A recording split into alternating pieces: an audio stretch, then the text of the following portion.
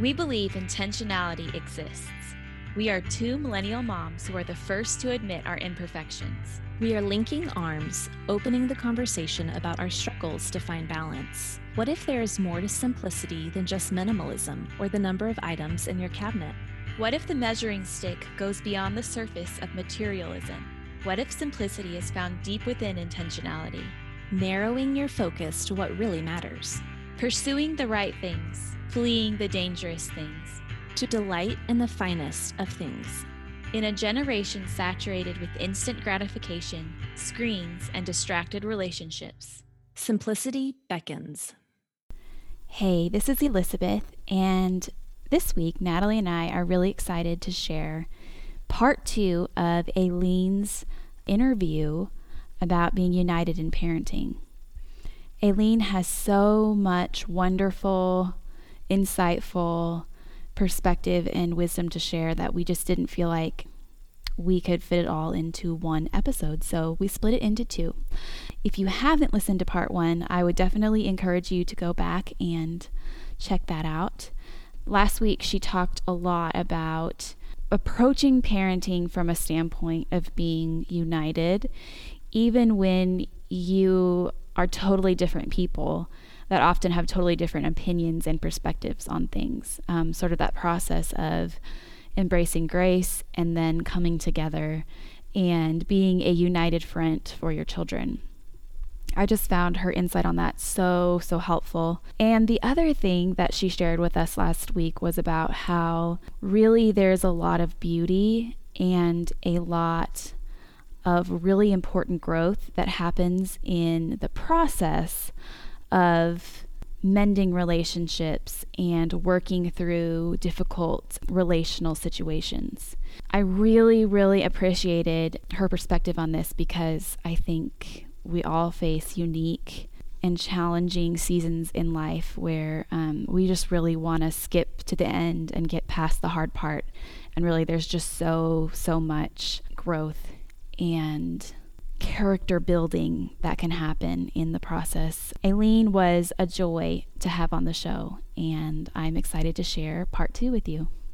How are you intentional about your marriage in front of your children?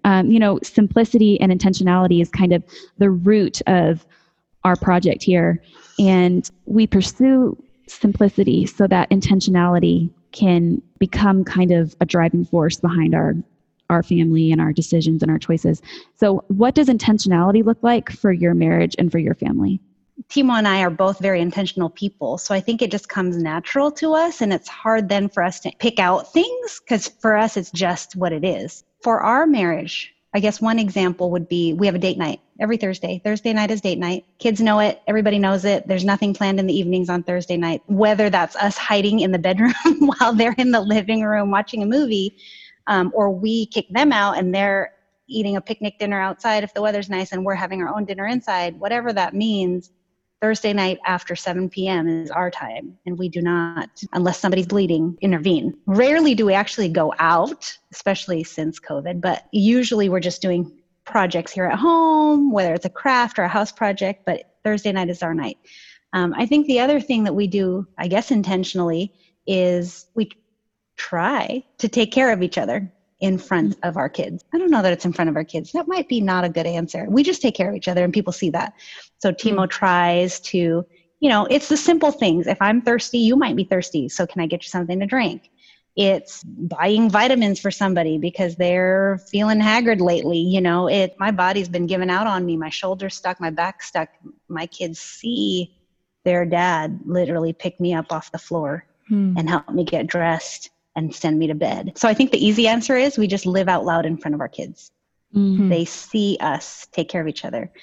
One of the ways, though, that recently we've been trying to get better at, common thought, right, where you have multiple kids and they're running around and they know which parent to ask for a certain thing to get the right answer, or they'll ask one parent, he'll say, go ask your mom, whatever that is.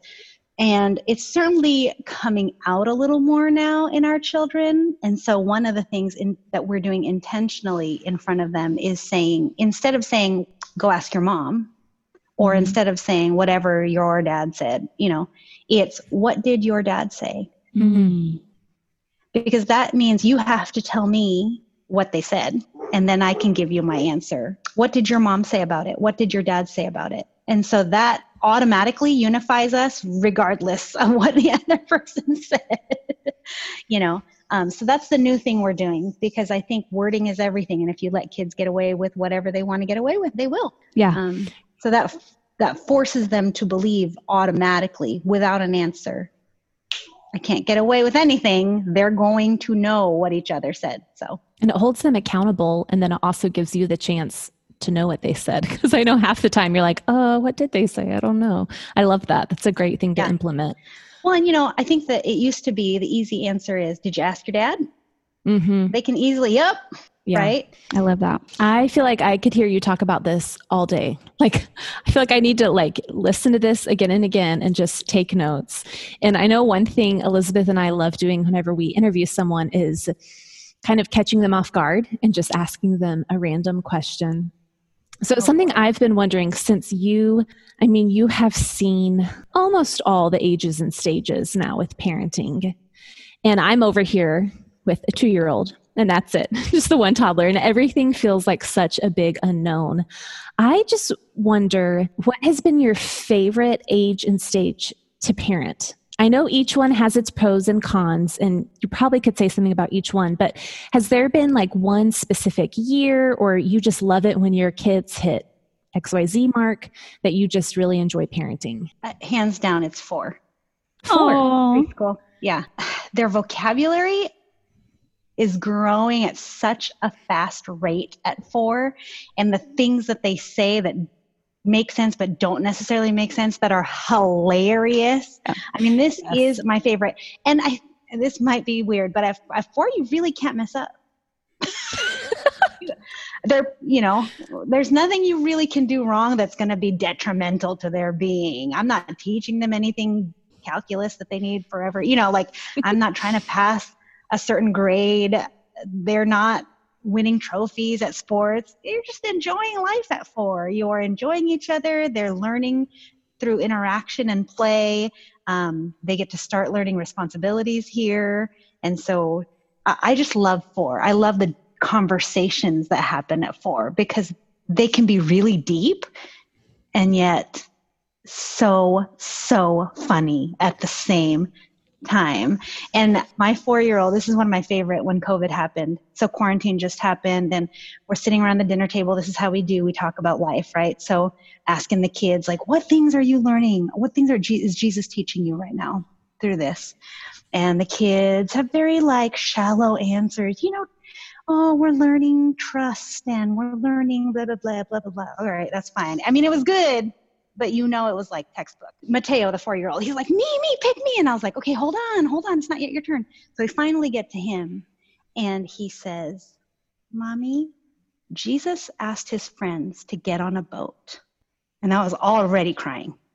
Oh my goodness. He said, then they went into the middle of the lake and there was a storm and everybody was scared, but Jesus was sleeping.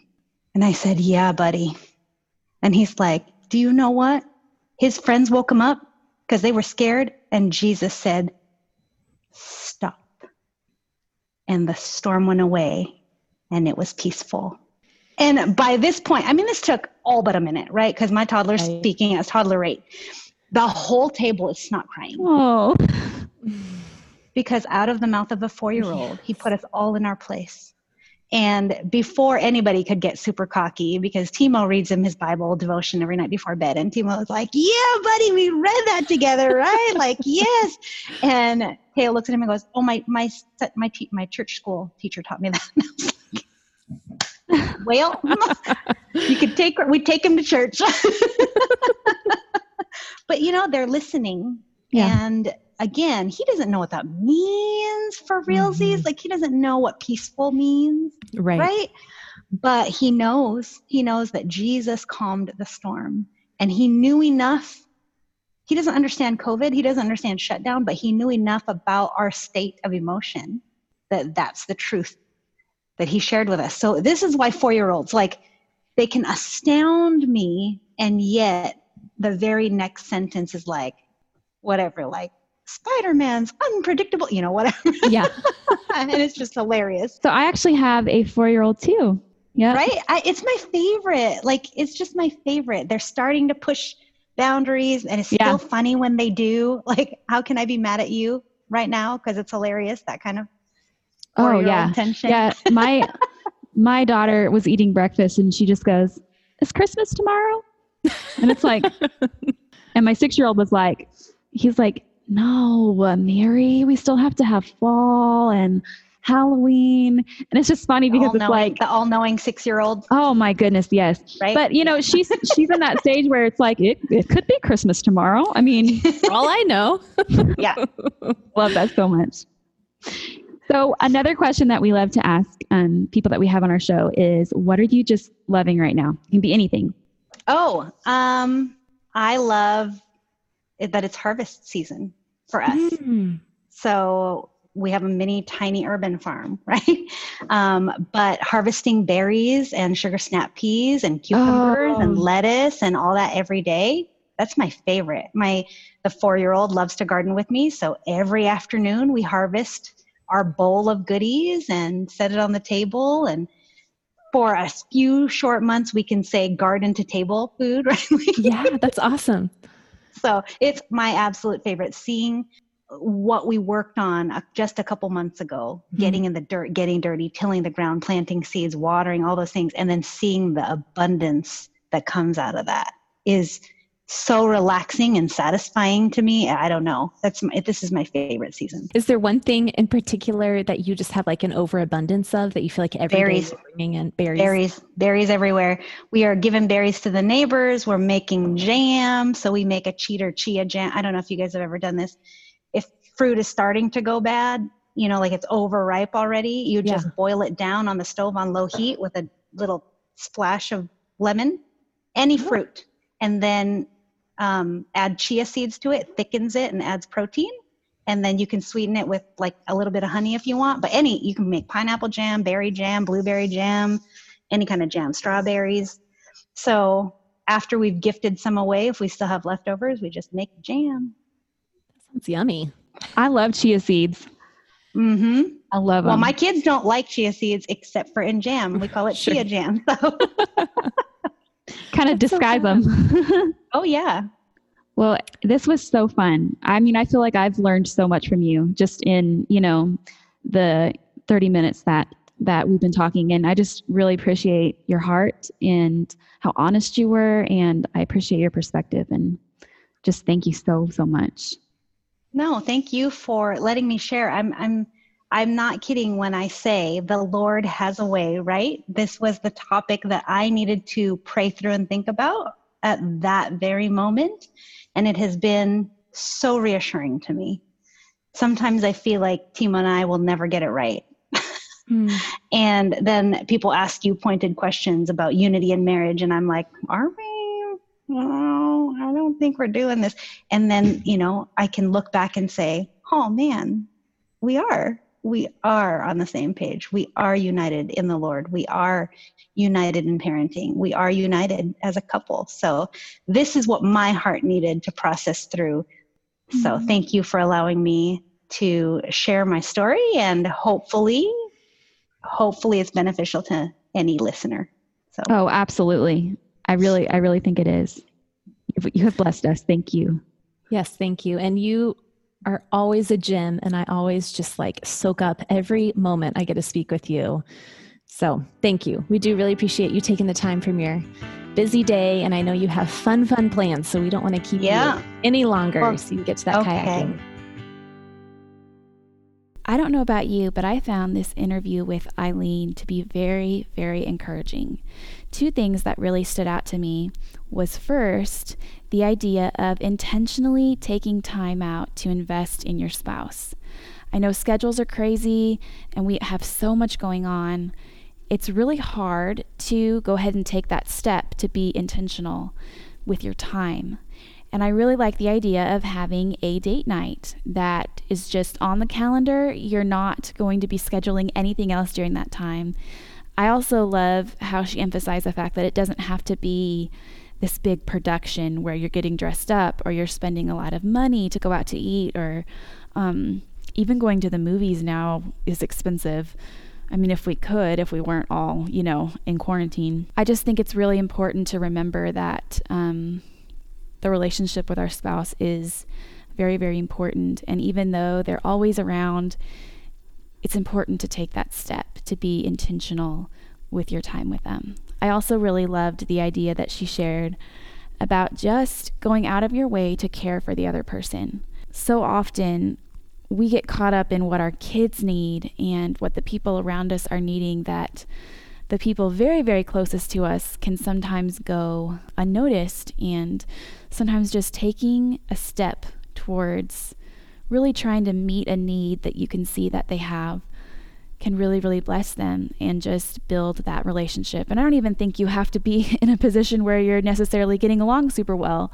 I think sometimes just putting that aside and doing something that makes them feel cared for and seen, like brewing a pot of coffee or just something really basic that just lets them know that you're thinking about them. I really got a lot of encouragement from that. If you're enjoying the show, I would like to encourage you to hop over to iTunes and give us a 5-star rating, and just let us know what you're liking about the show and maybe some way that it has positively impacted your life. Any rating and review just boosts the show and gets it in front of more people. So we would really appreciate if you would do that. Also, just reminding you that we are posting content over on simplicitybeckons.com all the time, stuff that doesn't always make it on the show, and that you can connect with us on Instagram at simplicity.beckons. I hope y'all have a great week, and thank you for tuning in.